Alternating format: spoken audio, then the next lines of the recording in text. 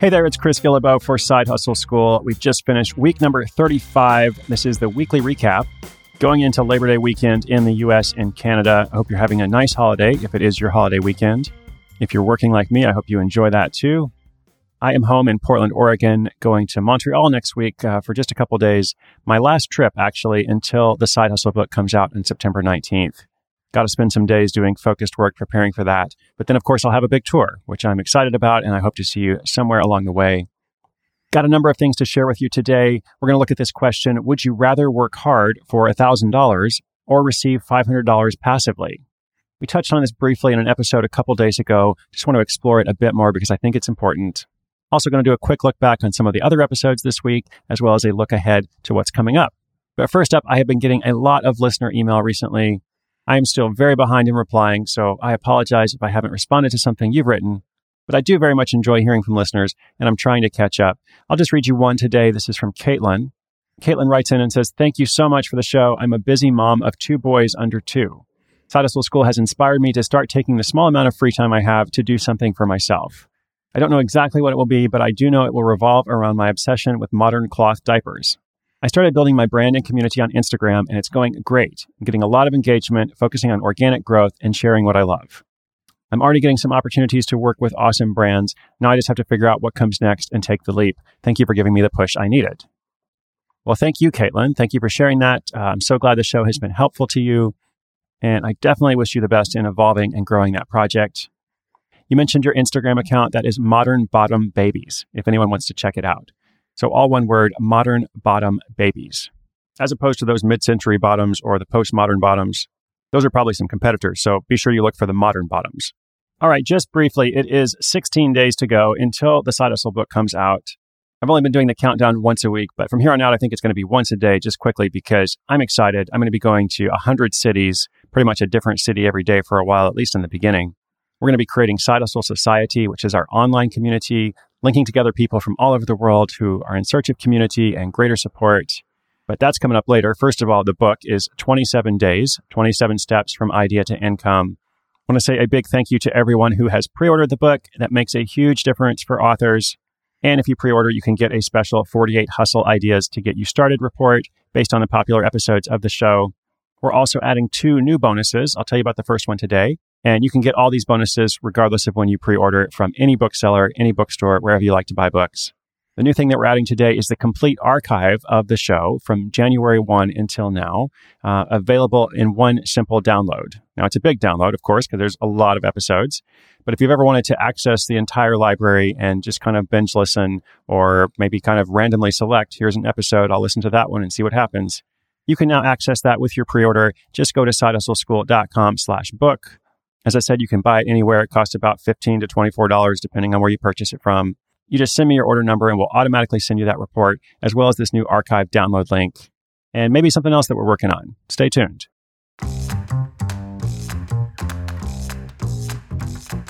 Looking back at this week, episode 240, the tea sommelier who turns leaves into $1 million business. I really love when something starts small and really grows into this huge kind of thing.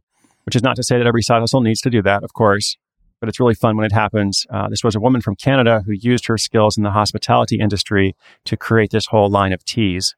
And she learned a bit along the way because at first she thought she was going to make sexy tea. She had all these like fun, flirtatious names for the tea. And it turned out that people didn't really want that, or at least they didn't want that as much as what she evolved to, which was more about tea that helps you feel a certain way or tea that's associated with a desired feeling. And she kept the name, which is Tea's Teas. And as I said, now it's done fantastically well. It's actually stocked in the Four Seasons hotels all across Canada, in addition to many supermarkets and other retail outlets in the US and elsewhere. After that, episode 241, a writer who turns leftover cherries into a $5,000 a month income. She begins by creating this alternative ketchup line. So it was either ketchup for people who don't like ketchup, or I guess ketchup for just people who want something a little different. So she started by making cherry ketchup and then lots of other fruit kinds of ketchups. But her story changes along the way because it has this restructuring moment when she's diagnosed with type 2 diabetes, realizes she has to make some changes in her life and her diet, ends up cutting out sugar for herself, and then decides to take this change into her side hustle.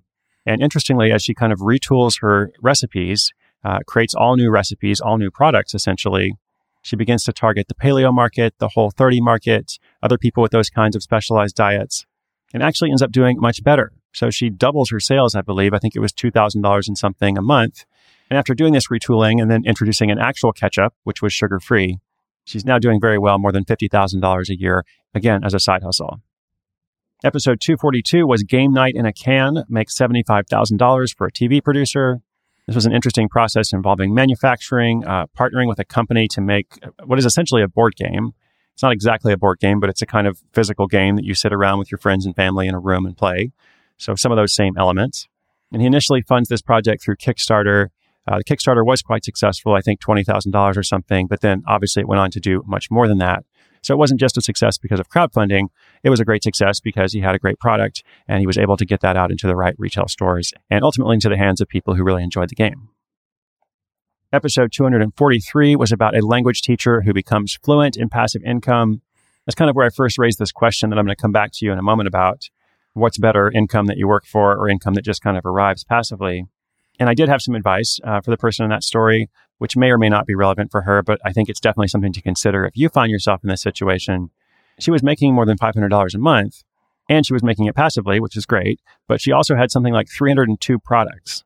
And I just kind of wondered if she had too many products, because that just seems like a whole lot to look at if you're looking through one of the listings that she had on a platform. I think it was Teachers Pay Teachers. It just seems kind of overwhelming. So my suggestion would be if you have a bunch of products and some of them are selling much more than others, which is normally how it works, I'd encourage you to think about paring back some of those ones that are not selling and just maybe even taking them off the market. Usually you want to focus on your winners and let go of those things that are not working. And that's usually good advice for lots of things. Episode 244 was about a new mother who gives life not only to a baby, but also to a self-care coaching business. This episode reminded me a bit of Mommy Coffee, which we talked about a couple weeks ago. That specialized line of coffee that has different caffeine options, as well as an organic decaffeinated option that doesn't use chemicals the way other decaffeinated coffee does, especially for new mothers who are breastfeeding and expectant mothers. I thought that was a really smart market. So here in this episode, it was mostly about a woman who had given birth and had this kind of several week period postpartum, where obviously she's focused on being a new mother, but she also kind of has these little pockets of time and maybe in some ways feels a little bit disoriented during this time of transition before she goes back to her day job. And she ends up creating this self-care coaching business. Last but not least, episode 245, man sells $1,400 in coffee to neighbors using the Nextdoor app. And I just thought that was so creative. He used this app, which is not designed for selling. It's not like Craigslist or eBay or Etsy or anything like that. It's basically an app designed to connect people. And he found, as I said, a creative, unconventional, and hopefully unannoying. Is that a word?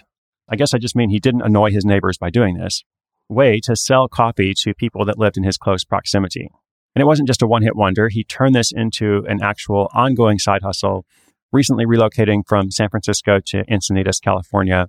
I think the name of his new business is called Bedfellows Roasting Company. And he also sells online and ships around the country. So check that out if you're in need of some coffee, which I pretty much am every day. And as I alluded to, I want to briefly talk about this question. Would you rather work hard for $1,000 or receive $500 passively?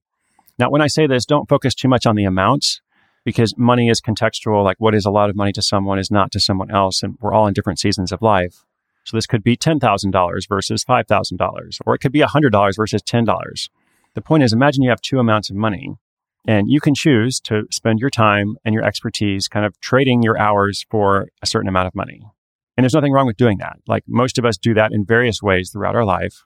Very few of us have completely passive income. Nevertheless, I would argue, and I think a lot of you would agree with me, that it's also pretty cool to be able to have this income, this source of money that comes in without you doing much, if at all. And I just love this concept of going to bed at night and then waking up in the morning, checking your phone or logging onto your computer or whatever the source is and looking and seeing, wow, I made some money last night. Or maybe it's not quite that way. Maybe it's like you're just going about your normal life and once a month or whenever it is, a check arrives in the mail.